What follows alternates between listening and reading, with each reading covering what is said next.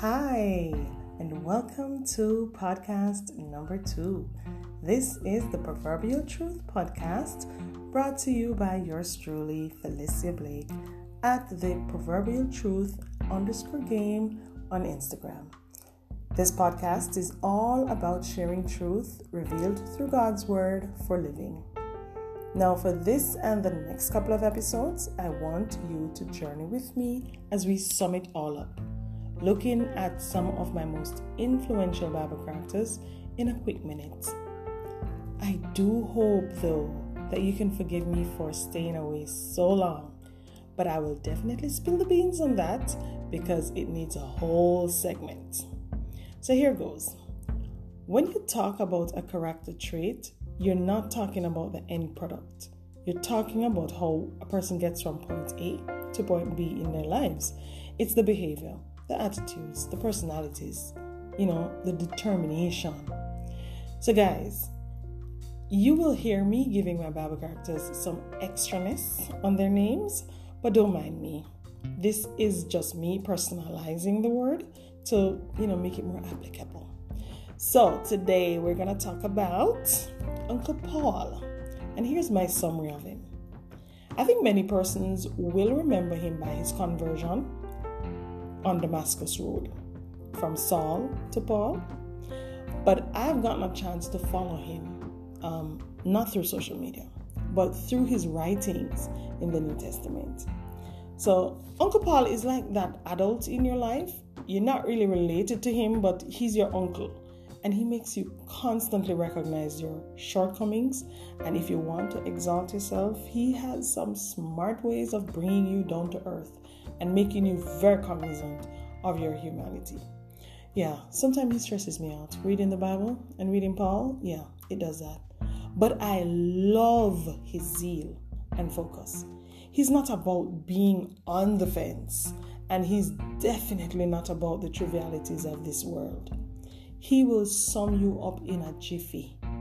I tell you, he measures a man by the fragrance of his spirit.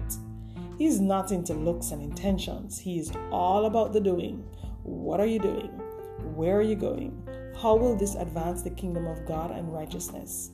One of my favorite sayings of Uncle Paul is his advice to Timothy in Timothy 1:18-19. I'm going to read it for you. Hold on one sec. Let me find it.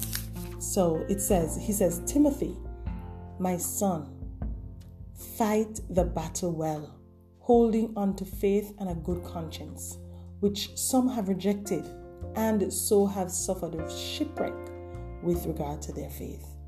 In a sense, Paul was saying, do not allow your faith to be shipwrecked. Uncle Paul could easily come off as that very eccentric person who no one wants to become. But I dare say to you, it was his experience that produced majority of the writings of the New Testament and the Christian church as we know it today. He may not have been trending with the masses in his day, but his actions were definitely registering in heaven. When you know who you are, where you've been, what you could have been, your greatest desire should be, how can I give God glory in this life so that I can see him in the afterlife? Don't allow your faith to be shipwrecked. We know what's happening across the world. We know the craziness that's happening during this time of coronavirus. But allow the Holy Spirit, the great navigator, to be your guide. Don't allow your conscience to be infiltrated by foolishness, by lies, by half-truths.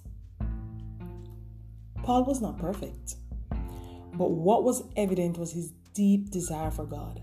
And that was obviously at the forefront of his mind, almost like a wielding blade, cutting away at the flesh, cutting away at pride, cutting away at ego.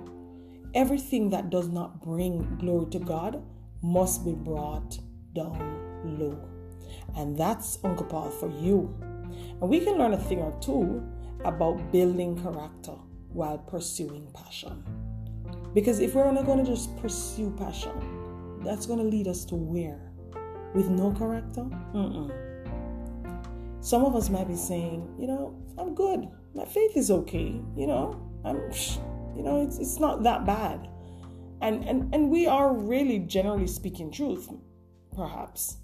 But some of us, even though you have been built sturdy, even though you feel firm in your faith, remember this, that in a storm, the best of ships are broken. For the Titanic, it wasn't a faulty engine or a broken part. It was an iceberg, something that was outside of the ship's control. And when the thing is outside of your control, Paul's words continue to echo. Do not allow your faith to be shipwrecked. Let us pray. Lord, we come to you not because we are strong, but because we are weak and in need of your strength. Life sometimes looks as if it won't get better. But God, we trust you today to carry us through. Carry us, Lord, by your grace. Help us to submit ourselves to you, even as Paul submitted and said, Christ in me is to live, and to die is gain. We give you thanks, Lord, in Jesus' name. Amen. Thank you for sharing. Until next time.